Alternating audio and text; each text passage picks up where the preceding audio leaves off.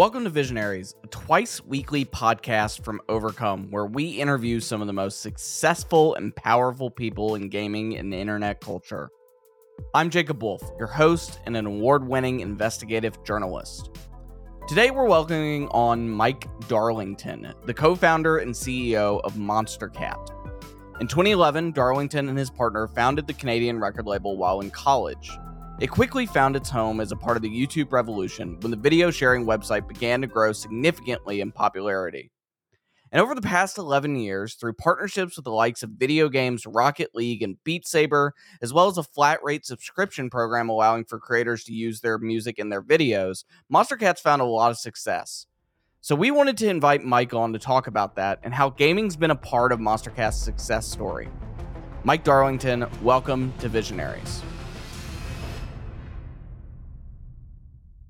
I think when most people think gaming music, it's really on the internet, especially on YouTube, there are really two companies that to me that really stand out, and it's you all, Monstercat, and the other being No Copyright Sounds, who have done a lot of really good work for people in that space as well. So yeah, let's start there, Mike. How did you, or what's the founding story of Monstercat? It ties into this pretty perfectly into the gaming space. So when I first was kind of coming up in this world, I was working in social media and throwing events. So through the event space, I got to understand, what went into being an artist, the bookings, just like a little bits and pieces here and there from the people we'd book. And through those parties, I got introduced to some great musicians, got to know those musicians pretty well, and actually started playing video games with those guys almost every day, whether it was Dota, Minecraft, Call of Duty. Try to think what was around back then. Those were kind of like the homies. We'd get together and play video games, and I would hear a lot of the, their frustrations and complaints about, being a musician. And me, not as a music guy, but as like a marketing guy. I was like, okay, cool. I think we can solve this. I think we can help, or I can help. And that was kind of the impetus of Monstercat. It's just a bunch of musicians who played video games, wanted to get their content out there and needing help. You guys came at a very special time to sort of YouTube as a whole, and we've talked to a couple different people on the show that existed it back then too, and I think we're going to have a few on in the next couple of weeks who I've been walking down the book who are at this very, it's not the birth of YouTube, but it feels like it. It is really sort of the popularization of YouTube as a means to consume media. And you all were certainly one of the music arms of that, as far as I recall, back in the early 2010s, late aughts. How would you describe what YouTube culture was back then and where y'all's seat was in it? Yeah, good question. Well, YouTube was definitely the driving force of organic engagement, organic growth as an influencer or as a somebody developing as a content creator. It was really raw back then, though. I think the concept of the algorithm and um, different means to grow were really kind of up in the air. Everyone was trying new things. Video gaming was just starting to pop off as something you could even have on YouTube. If you guys remember, like early YouTube, you couldn't just like upload video game content. It was only specific YouTube MCNs and very specific games that people could even play and monetize. Um, so it was fun. It was like everybody was just trying new things, and these mass MCNs were forming and recruiting and bringing people in. But for us, we saw like a real opportunity in the sense that as YouTube was growing, especially in the gaming side, we just so often heard the need for music and the need for music for the content. And without having that music for the content, it kind of left the videos feeling a bit flat. So Content ID was pretty early on YouTube. I can't remember the year it kind of launched, but that was like a very pivotal moment where people were like, okay, this has gone from, a slap on the wrist of you should use music that you have the proper rights to it being like there was actually like a penalty to not respecting, music copyrights. So as I said, it was kind of a wild west. Everyone was trying new things, and we just were like on that ride and hoping that we could, solve problems for content creators and our artists at the same time. It's hard for me to remember exactly what the success point was for you all because it felt like it was not necessarily it was super quick, but I do remember I was listening to Monstercat music before you guys really started doing the compilation, so it dates back that far. And obviously the compilations in themselves have been hyper successful. You guys release those tunes throughout the whatever the quarter or whatever it may be, and then put them out together as a bundled package. What was that success point? What really made Monstercat take off in the way that it has? Hmm. I'd say that the the packaged concept around a brand that brought artists together that kind of shared common goals that were all up and coming. I think our licensing strategy absolutely played into our growth. We worked at one point with majority of the top content creators, top esports teams, top organizations. And I'm going to lean back into gaming a lot, not just because of like this is your world, but because it's truthfully was what broke the label in a great way. Um, so I don't think there was any like one moment in that earliest stages, but I have to give a lot of credit to the content creators, the YouTube channels that used to like post and promote music. I got to give a lot of credit to them. They really helped us grow. Um, and then we had a couple hits along the way. We had some micro hits from artists like Pegboard Nerds and Tristram, and then we had of course a mega hit from Marshmello. I think those are a couple moments that really just propelled us forward year over year with small, healthy growth. We never really had that hockey stick, like the 10,000% in a year type growth. And I think that sustainability meant that we were able to reinvest year over year and create a model for our artists that has actually worked now for 11 years. It was never like that one thing that's kind of set it off. What how would you find these artists? What was your recruitment method back then?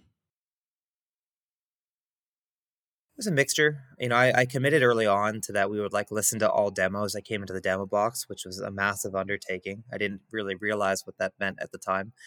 Uh, we had a lot of good friends that would recommend musicians and artists on the roster. Actually, brought forward a lot of the uh, the people we signed. And then last of all, we had for a short period of time a community platform where community members could vote on demos. Yeah, which was a cool concept. I don't think it would work in the modern era, but at the time it was fun. So yeah, that's kind of how we found like most of the early roster. As far as I remember, you all were doing individual licensing before you started Monstercat Gold. Is that right? You guys were doing licensing bundles before that? Yeah, we were doing very like direct licenses. So we would work with a specific creator, say Captain Sparkles at the time. We would provide him a catalog of music. We'd even try to connect him with some of the artists we were working with, and he would pick songs for his content. And then eventually we realized that we could do that, but we could also open up our ecosystem to the general creator community through a subscription model called Monstercat Gold. Where people could pay at that time $5 a month and get access to our catalog to be able to use in your YouTube and Twitch content. Um, Now, I do want to drive home the point though that was purely it allowed you to monetize the content. We have always been completely open to people using our music in their videos as long as they recognize that they would see a content claim on the video itself. So we were never aggressive about like takedowns and DMCA's. It was always meant to be everybody can use the music. If you want to compensate the artist, you can either do it via the content claim or you can subscribe to the Monstercat Gold, which is that subscription platform we did. So it was a bit of personal licensing one to one, and then our paid subscription model that came after it. And how did the economics of that shake out? How were you guys being able to do that while giving kickbacks to artists, etc.? Well, I think in the examples of like a YouTube channel that maybe had millions of subscribers, the content ID revenue would have been higher than the $5 a month we were making from that channel. However, the way we looked at it is that they probably weren't going to continue using the music if they were receiving content claims. So we were pretty happy with $5 a month, and that $5 a month we would break down and based upon the rev shares we have the artists, they would receive their split of that $5 a month, uh, and also depending on the usage of the music within our ecosystem. If a channel was coming in and exclusively using one artist, then they would they would receive that share kind of the split. Um, yeah, so it was an equitable way to make sure our artists got paid, but also I think we did it in a way that hopefully was seen as fair for the content creator community as well. One thing I want to ask about, because you mentioned in an earlier answer, is MCNs. It's something Yeah. that came up on this show a few weeks ago, talking to another creator. Can you walk through sort of the people unfamiliar with what the MCN culture, or what MCN stands for, and what it was back then in the early stages of YouTube? Yeah, I can speak to the early stages. I don't know what it is today, but in the early stages, an MCN basically would find channels that had potential success, would offer them revenue share deals to provide the ability for that channel to put advertisements on their content, or they would offer like paid high end custom ads on their content, and they would do rev shares on that content. So at that time, it was kind of once this technology kind of came out through YouTube that they could roll up channels into an MCN, it was kind of a race, a rat race of everyone trying to like recruit all the best channels and offer the best deals, and one person would undercut another person. Um, but the one consistent there was, while they were all fighting for the channels, we knew they all needed music. So they kind of had their games and their fights, and we would just sit there in the back, being like, "You guys need music? We got you."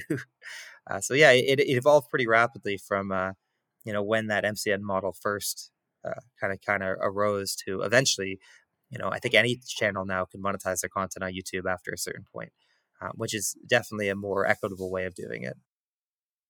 Were you all ever an MCN yourself? We were at one point like I don't even know, like a sub network, I guess you could say. Like we were part of an MCN, and then we would like roll up channels that are music channels specifically within the MCN. And then that concept, we ended up spinning out into its own company, which ended up becoming the EDM District. Uh, so that company was an MCN and managed advertisements and channels. Um, and I sold that many, many years ago at this point. So I haven't been in the MCN game for a long time.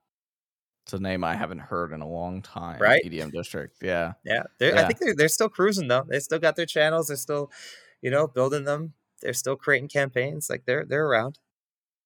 Yeah. I think the websites are probably more traffic than the YouTube MCN at this point, but or Maybe. at least they were at one point. Um, okay, so let's talk about sort of gaming as a whole, because you all were sort of parallel to it in so many different ways and a part of its growth. Why do you think gaming has been such a successful vertical of content on YouTube?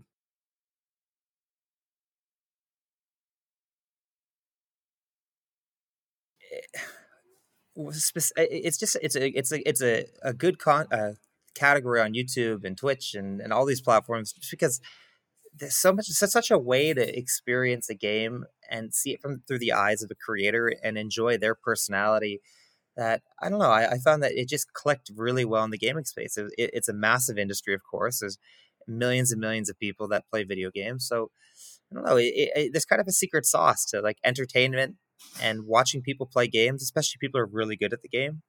That just seemed to work really well. And in the early days of YouTube, I'm not sure. It just worked, and they figured out how to monetize it really quickly and how to work with the different publishers and developers really early on. That just felt organic. So I don't know. It just made sense to me, and I'm sure that a lot of the reasons why gaming worked on YouTube 11 years ago is probably the reason it still works on YouTube and Twitch today. Yeah, it's that interactive content, etc. What did you guys dabble in any of that in terms of, I think most people remember Monstercat waveform videos with maybe album art, maybe not, and various different colors. Like that's the sort of traditional Monstercat video. Did you guys dabble in doing more interactive media in any type of way on YouTube? We definitely tried different things, different pieces of content. I think the reality was video content is just so expensive, and the music industry is an industry of fractions of pennies. And I don't think we ever figured out to this day how to create really high engaging content that made sense from the economic standpoint. Even to this point, I still don't think we have the answer to it. I think we're making better strides with like short form content, and clippable content, but yeah, long form YouTube content is really challenging, and I applaud people who've been able to build brands and channels around that original content. It's really challenging. Why do you think dance music in particular has the connection to gaming that it does and the way that it does?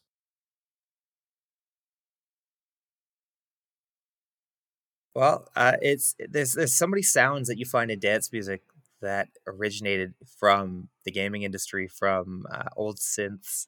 There's just something in the back of your brain that has that nostalgia factor of sound design that you find in the dance music industry. Um, I think also from like a content creator standpoint, it really made its way through the ecosystem because of the fact that the licensing frameworks are much simpler in dance music than they are in other forms of other genres, like where there's a lot more writers and publishers and creators involved in a song. Dance music, often you have, you know, one person who produced it. They maybe worked with a vocalist who often is also the writer.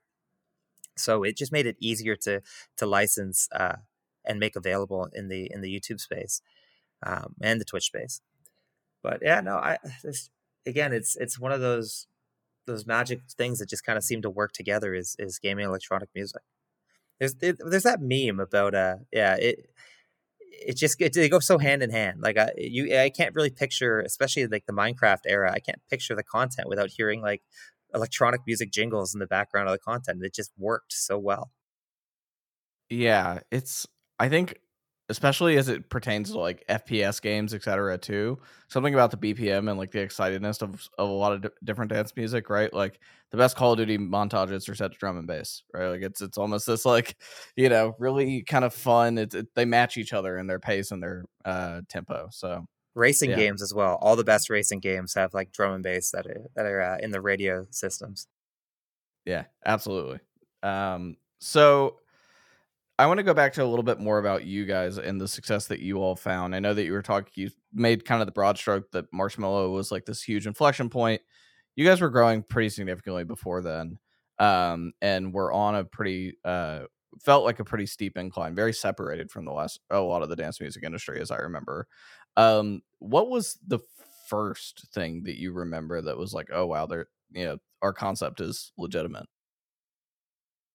Yeah, I've had this question come up over the years, and the answer is always stayed the same.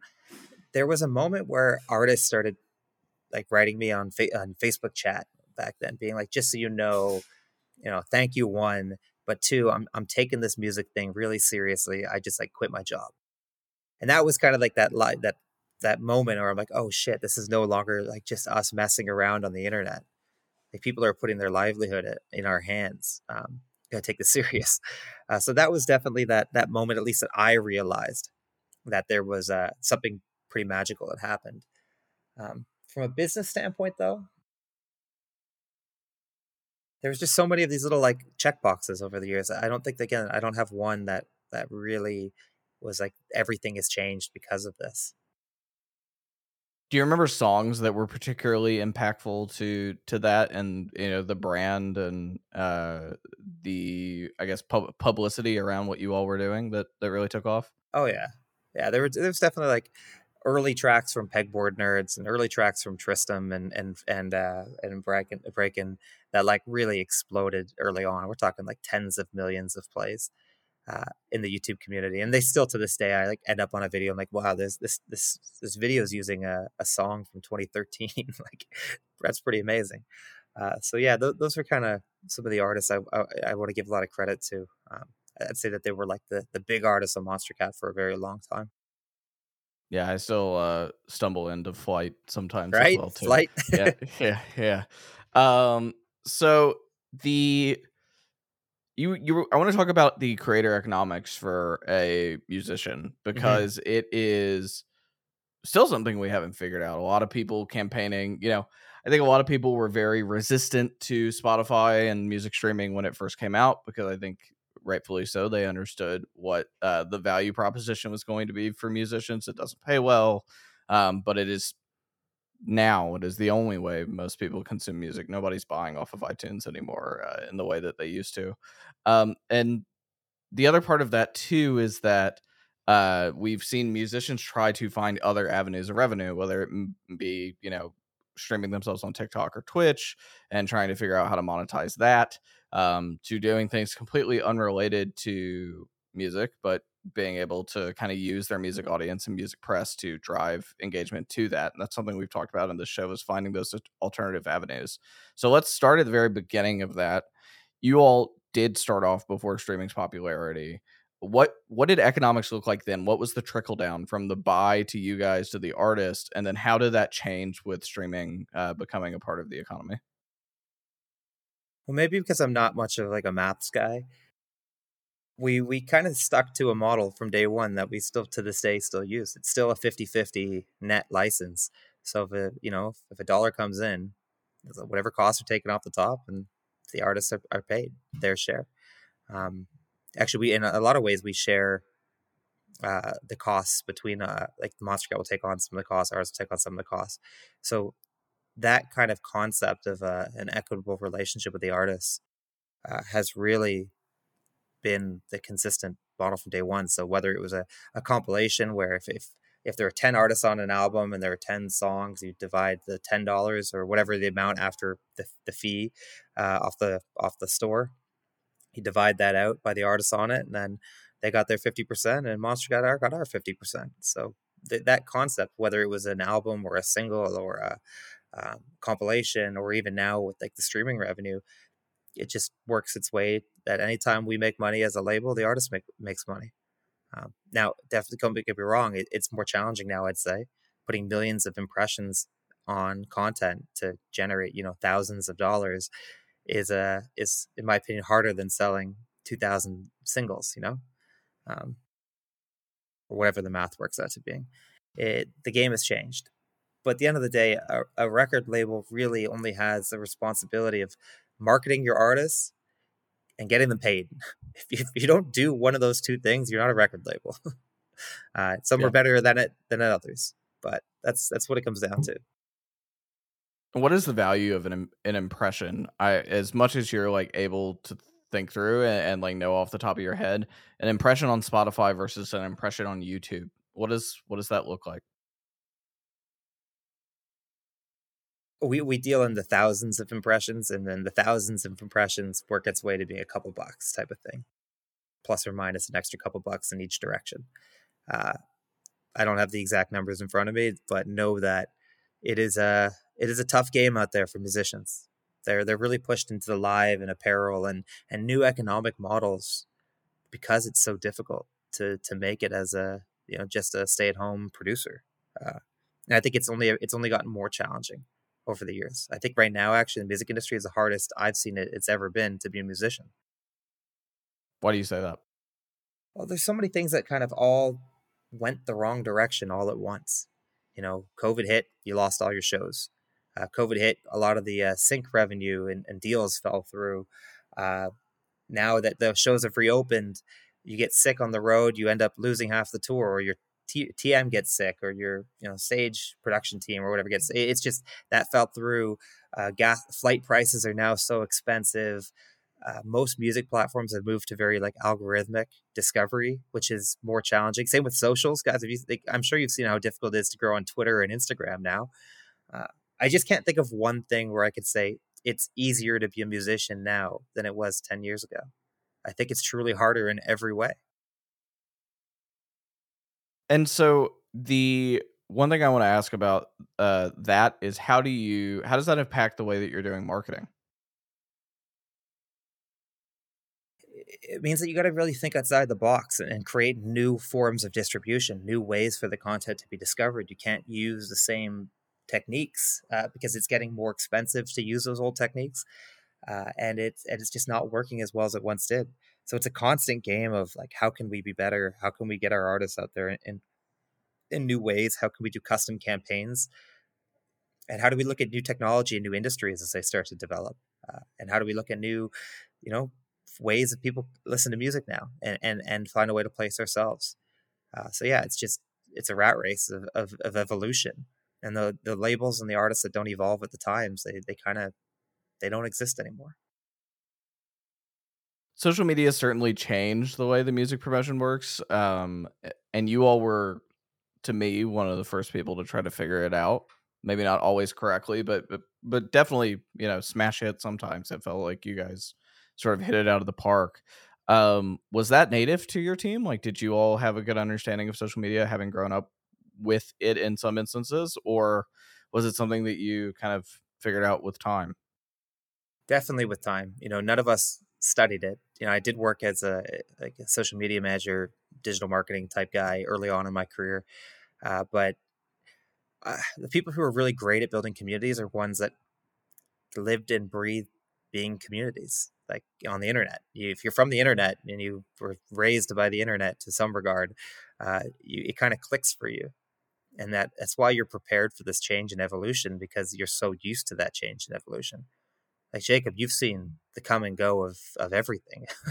And I'm sure this is Yeah. why like these things you're able to evolve with the times. And I'm not asking you, are you doing the same thing you were doing, 8 years ago? So it's I think that what's challenging now is that as my time and my senior leadership's time has changed and we have to focus on different areas, it's actually pulled us further and further away from being a part of that like ground level community building that not only just in the company, but with our own time in our own places, that there are going to be the next generation of people come up within crazy community development ways, crazy social digital marketing ways that I hope I can recruit those people onto our team so that they can bring it in house. But it's definitely a challenge to not become a boomer.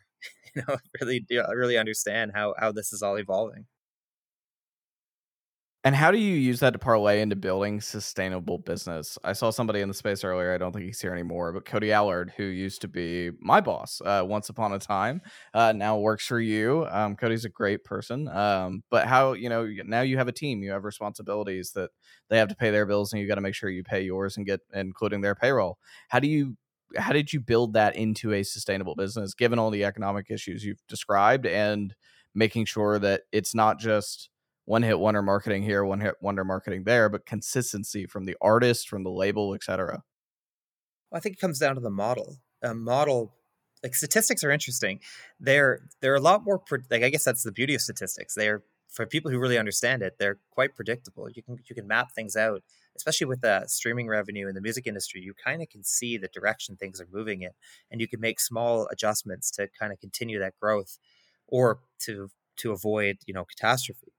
So I think small changes and decision making and just monitoring really well, having a great finance team that really kept us abreast to any changes going on, has just allowed us to make decisions that were sustainable, where we considered our team. We're 72, I think, maybe even more than that now. I saw a couple of emails go out of new staff members, uh, people, and we've grown, 10 to 20 staff year over year in the last, set of years. And it was all done through budgeting, through planning, and through really looking at the numbers. So it is possible to run a sustainable business that uh, grows over time in music. It's possible.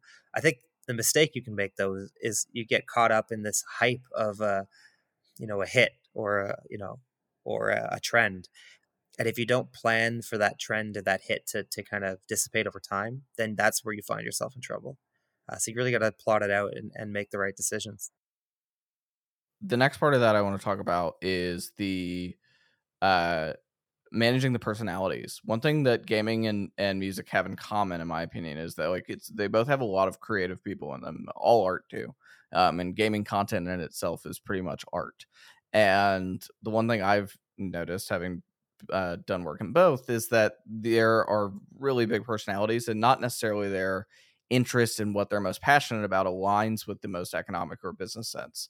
Maybe they want to do something that doesn't make sense from a business perspective. How have you managed that and sort of guided these like very young, passionate, creative people into building those sustainable careers for themselves, which ultimately, impacts what you're doing too?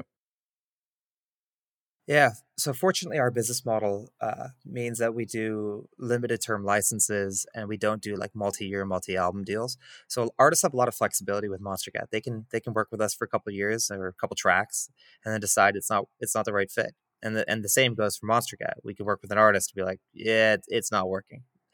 Uh, the beauty of that, though, is it means that artists have all the room in the world to be creative, all the room in the world to work with the music they want to work with and the marketing campaigns they want to work with. Now, we don't always agree, and sometimes we come together, we communicate, and we find a middle ground, and sometimes we don't, and that's when we part ways. The key, at least for us, is just being very clear and transparent about like what we're willing to do and not willing to do, and holding to our guns and to our belief structures. So I think it's led to some roster evolution over the years for sure. Uh, but I think overall, it's allowed artists to be creative and do what they want to do. And how do you compete for talent with the massive labels, right? And Interscope, Atlantic, etc. These people who um they're not taking risk on kind of the smaller people that you all did early on, but certainly kind of the big hitters that you guys have had release. How are you competing with those people? Well, keep in mind that a lot of our like more known genres we work in are not signed by the major labels at all. They don't really mess with bass music or electro or some of the more like internet loving Sure. genres, drum and bass even to the extent there's only a couple labels that work with it. But we found a lot of opportunity, especially in the gaming industry, through licensing into games and to major publishers and whatnot, because we are able to move a lot faster than some of the competitors. We have the rights frameworks already in place to be able to work with these different games. So I think that's been a major like opportunity point as being an indie.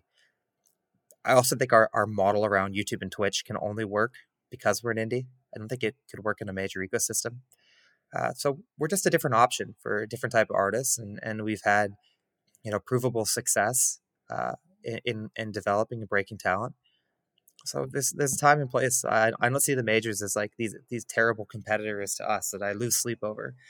Both of us can coexist at the exact same time, no problem. In terms of the artist being able to give back to you, because there have been artists that have stuck so much of their career with you all. I think Hmm. of when I say that, I think of Pegboard Nerds. I think of Tristram Once Upon a Time. Obviously, I think he's on his own now, Yeah, if I he's remember he's correctly. he's he's fully independent at this point, as far as I know. That's what I thought. Yeah. I think of Muzz, and I Yeah, think some of these other people who have been there not since the very beginning, but close to it. pretty much. Um, yeah, yeah. And now they're like either they still release with you all, or they promote, share other Monstercat artists, etc. Things that they like. What is how those relationships? What has been the most beneficial thing for you all, other than obviously building true human relationships? What has been the most beneficial thing for you all building those relationships and that loyalty both ways?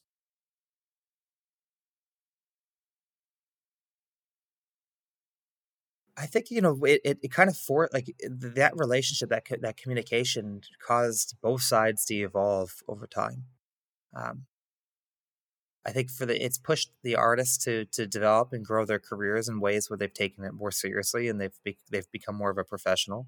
And for us, for Monstercat, I think it reminds us of a lot of humility. It reminds us that there are people behind the computer screen, even if you don't get to spend time with everybody in person. Like that's a real human that you're dealing with. Hmm. Um, it's good to be reminded of that, and I think the people you've worked with for 11 years can very much remind you of that. Like, we've been through a lot together.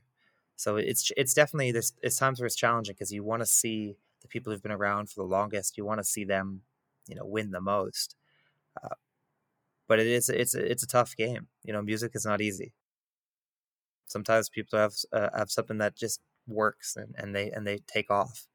Um, but we have a lot of love for the artists that we've worked with over the years, especially from the early days. And I know that the team does consider that in like any of the signing processes. Like, you know, are they OG? If they're OG, if they're community members, like how do we find a way to keep them involved?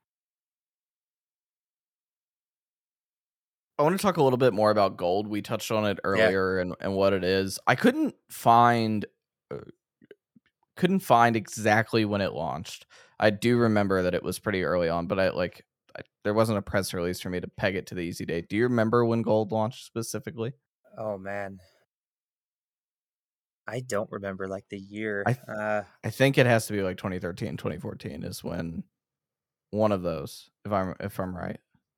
It's pretty early. It went through so many eras of iteration because I don't even remember if it was first launched as because I remember we had like a community platform and then I feel like it got merged with the licensing platform. That's probably why my memory is so blurry on how it went down. So unfortunately, no, I don't remember. Maybe one of my team members can remind me in chat like when Gold launched. Yeah, I'm curious because I think it was. I'm just trying to remember what I was doing when it was around. I think it definitely came out in that era though of like 2013, 2014.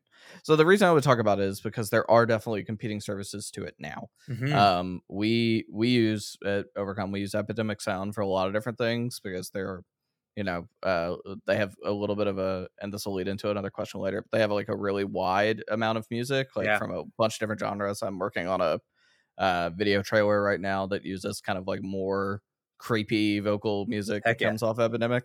And so were there others that you were looking at back then when you launched Gold that were doing the similar thing, or did you kind of feel like you were pioneering this kind of subscription software license?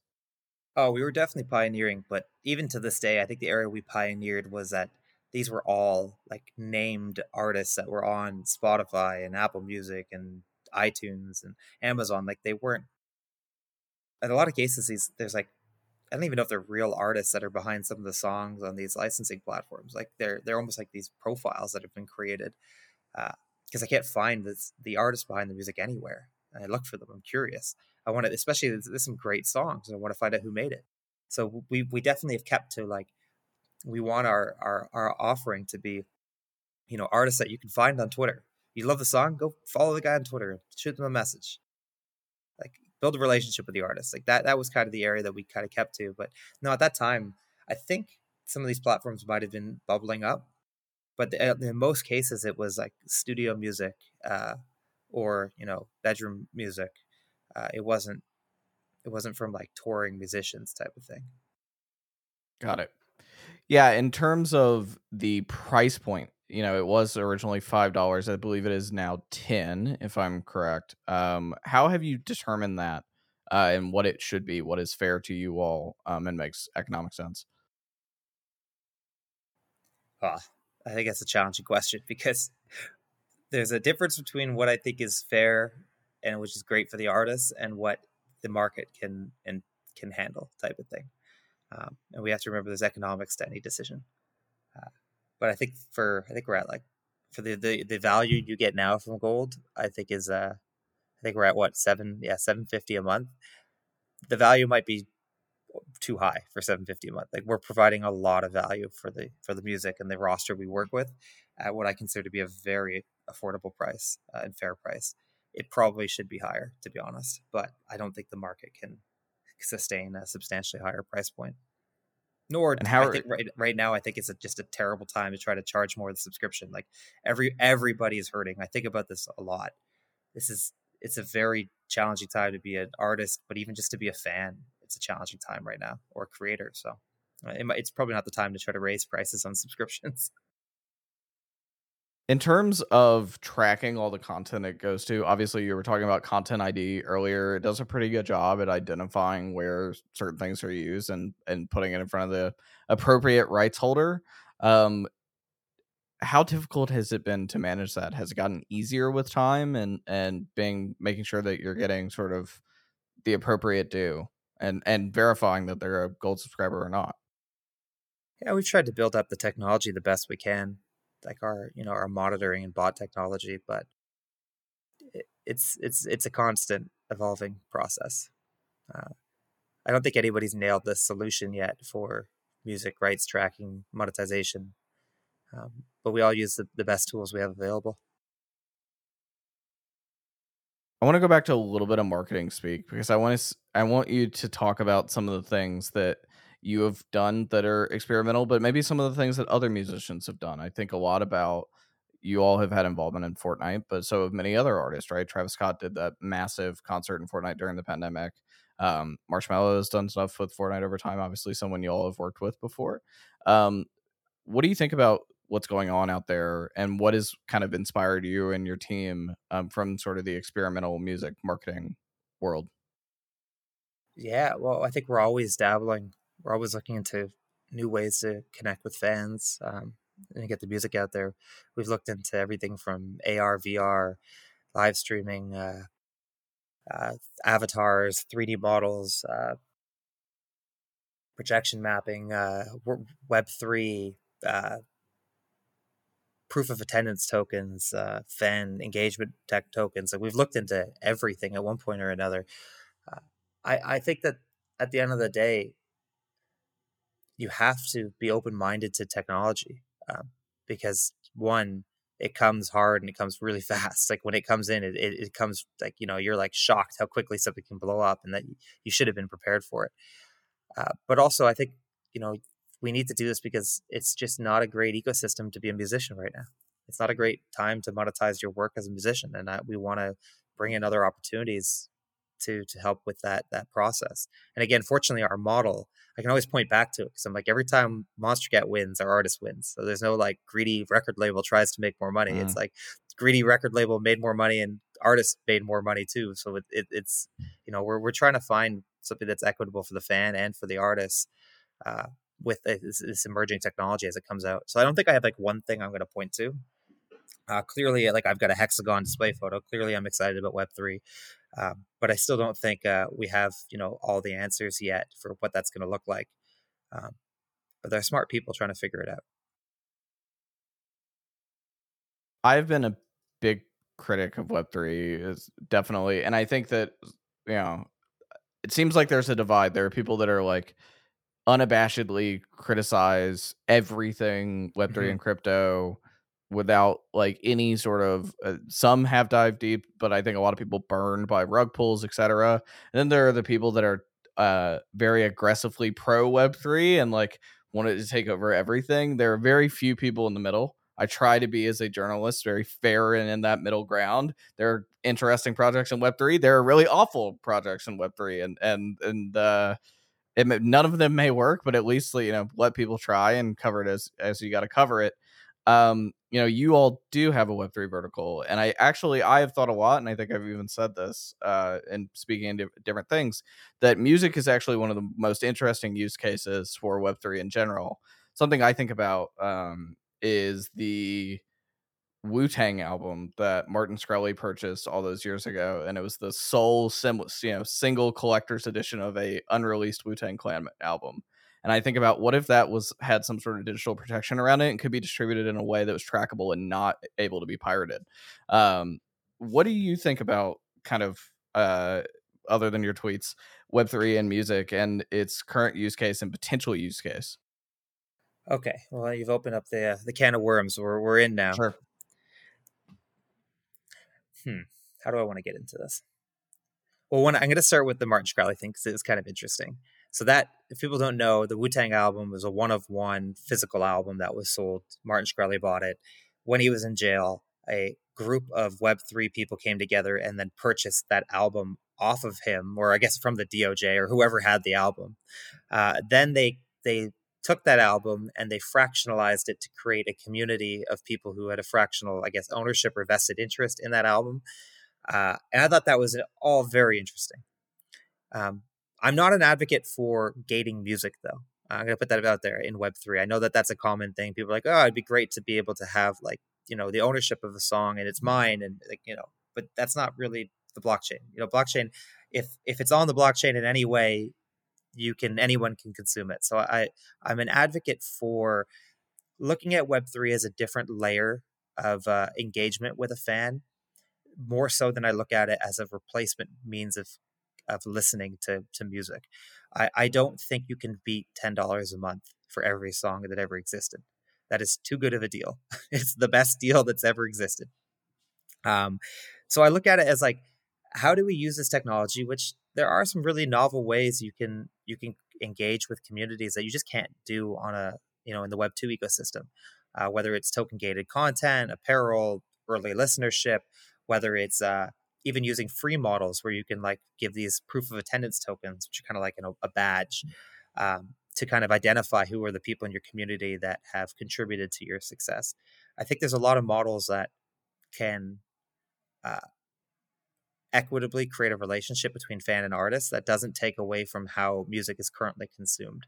And that's more what I'm looking into each day, is not how do I take away from people's ability to engage on Spotify or whatever, but how, we can better connect fan and artist, identify who those fans are, and create original content for them in a new industry that's evolving right now. I know there's a lot of words there, but hopefully it covered what you were looking for. And I'd love to hear your criticisms, by the way. I'm not looking to have a debate, but I'm curious, like, I think right before we got out here, we were talking about how there's bad people in Web 2. And I'm like, yeah, there's bad people in Web 3 as well. Oh, absolutely. I think that when you're dealing with an industry as nascent as crypto, I think the differentiation is the hard part because it's a technology that is relatively unexplored at its peak, right? Even with all the projects we've seen over the past 3-4 years, there are certainly a lot of people who want to take advantage of that. Mm-hmm. And I think that my biggest criticism lies around the community and less the technology. The technology, blockchain in itself, could be really interesting if used in banking and other things, ways that are like every single day lives, right? Imagine being able to, instead of doing an international wire transfer with Swift codes and being able to play around, have to wait for 3 or 4 days for it to show up. Imagine that being instantaneous in the way that it is in PayPal and in the way that it is in Venmo, etc., but secured and backed. And I think that is really, really appealing.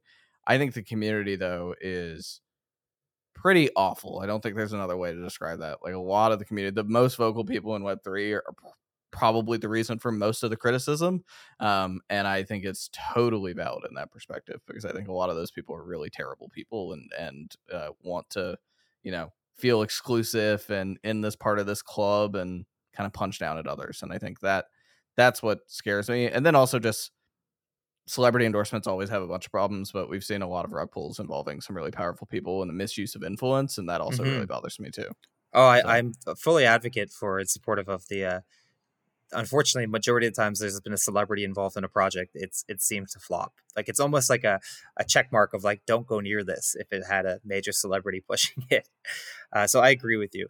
I did put in our chat. I know the community can't see. Actually, I'll just say it out loud. There is a list here, which I truly back 90+% of the people listed on this list as good people that are innovators, that mean well, that aren't looking to rug pull you. This list, I think, is one of the best ones if you're looking for people to follow. It's the NFT Now NFT 100 list. The guy who kind of developed the strategy behind this was a senior editor at Billboard. He dealt with lists in the past when in his prior career, and I think they did a really good job based on community votes and involvement to really identify who are the good ones in Web3. Because I absolutely agree with you, Jacob. The loudest people generally aren't contributing that much, and they seem to get a lot of followers because they can do hot takes on Twitter. Hot takes don't actually build technology, though, guys. It doesn't move the needle. yeah. But these people here, highly recommend this list. They are building, they are making the space better, and I think that in 2, 3, 4 years from now, we'll look back at it and be like, the whole industry was made by some of the people listed here. Yeah, it's tough. Web 2 is, there was a certain level of sophistication. Social media didn't exist in the same way that it does now, etc. There's a lot of different things that are different in this kind of build of the new internet, as some people would dub it, which may be a little bit too broad of a stroke. But nonetheless, I think that this is easier to get into and also a little bit more dangerous. And I think it's the same thing with retail investment trading, to be honest. Like, there are issues in a lot of both of those things, and it can be really, really dangerous for a lot of people. I think education is the one part that is missing from the Web3 industry. And to her credit, although I think most people in crypto hate her, I think Molly White is actually a really important watchdog too. So I do want to shout her out for what she does in the blog that she writes. So, okay. I want to talk about piracy before we get in here, and how you think that what you were just describing, blockchain, can it help piracy, or rather, can it prevent piracy and make the issue better, or is it kind of a net negative, or not even just net anything, just net flat? Hot take, I don't even know if we should be talking about piracy. It's like there's that time from an engineering perspective could be put into creating a better user experience and user interface for people to engage with the content so that they don't even have to consider piracy as an option. Piracy is a means to an end. It's either it was the easiest way to get the content, or there was people that could have never acquired the content to begin with. So I try not to lose sleep over piracy. It's existed since I first started. Uh, yeah, I heard about the Napster era. I was only just catching the end of it for music. Now I know technology. It's a lot more probably money that's on the line, and why it's such a more drastic issue. But I still think at the end of the day, if you create an easy way for users to engage with content uh, that they believe is fair, piracy stops becoming as big of a driving force of decision making. Have you seen a reduction in piracy because of streaming services and music? Oh, I don't even think I have that number, but let's take it from a gut check perspective. Absolutely. The last time I heard somebody even talk about downloading a song, like that wasn't them like clicking save where it downloads to your device. Uh, I don't I truly cannot remember the last time I heard about this. Maybe for some like DJs because they need the live the tracks to play live. But even then, artists that are getting booked for shows are generally buying their music and using platforms like Beatport to do that. So I don't know. I honestly haven't had a conversation about piracy in like 5 years at this point. Yeah, I think it still exists in other avenues of entertainment and creative work, but certainly it feels like it is reduced in music. I think you're right. But interesting use case for me of it's something I'm interested in around Web3 in particular, in the way that it could be used.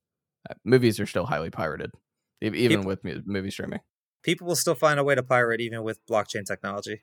Like Yeah. there's especially smart contracts. There's always a way to get around them in some capacity or hack them. Like people are smart. You got to keep evolving with the times. I want to say that this is the golden egg magic bullet to any problem that ever exists as blockchain technology, but I just know that that's not the case. If anything, we're creating more problems sometimes with blockchain technology than we're solving. So there's a time and a place where it makes a lot of sense, and the time and a place where we're like, let's throw the word chain at the end of a company, and suddenly like magically it'll solve all world issues. Yeah, it's the how much venture capital do you need to raise? Throw blockchain in your deck and let it pour in. In some ways, yeah, probably. Yeah. All right. So I want to take the audience questions here in a second, but I Yeah, hit have me. one last one for you from me. And I asked Marcus Bromander from Interslot this as well. You guys have remained independent. And I want to ask you, have you received acquisition offers? And if you've turned them down, why?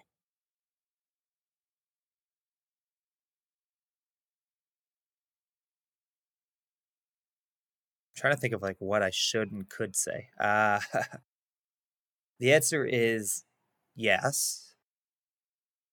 And why? It just didn't make sense. It would be a net negative around across the board. The only thing that would have changed is like I could get a bigger house. There will, I'm sure there will one day be a partner that makes sense, that we want to be a part of, that makes sense for our artists, for our staff, for myself, for my partner, for everybody. I know that day will come, uh, but it hasn't yet. So entrepreneurs always want to have an exit. Like that's part of the entrepreneurship game is the exit. So I'm not going to say it's never going to happen, but no, we've the right opportunity, the right person, the right organization just hasn't been there. So So the first one comes from a friend of one of my staffs who is not a Twitter user. And this is back to the discussion we were just having. Do you think that there's a sustainable system for music distribution with NFTs that allows musicians to both control their music's use and earn more than on modern platforms? So it's an earning question, which we didn't really cover.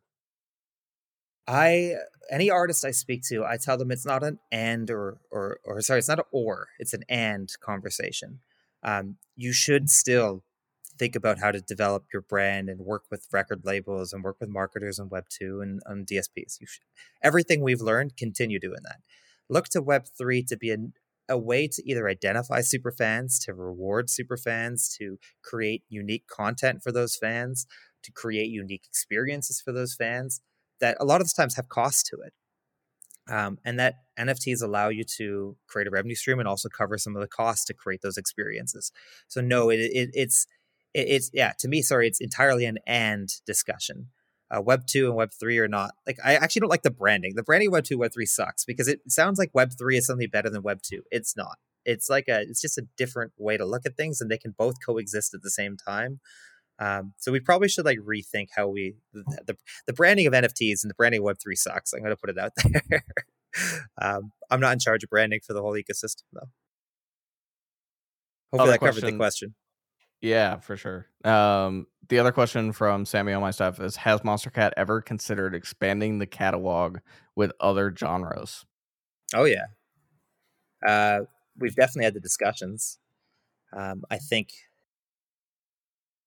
we ended up deciding that dance music is our home, and we will probably always be, at least in some form, electronic. But we've definitely had the conversations.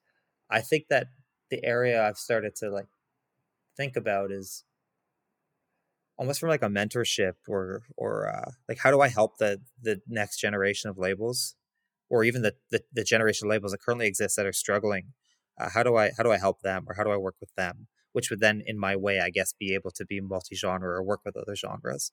Because I would love to have done some work in hip hop or rock or techno or jazz. Like, I would love to have had some exposure to that. I just never had the chance. Do you think that staying in that lane was part of the reason that you all were so successful? Is that the audience the consistency of the content? They may not be, there may be some people that aren't DMB fans, or there may be people that aren't electro fans, but you staying sort of in dance music helped your growth.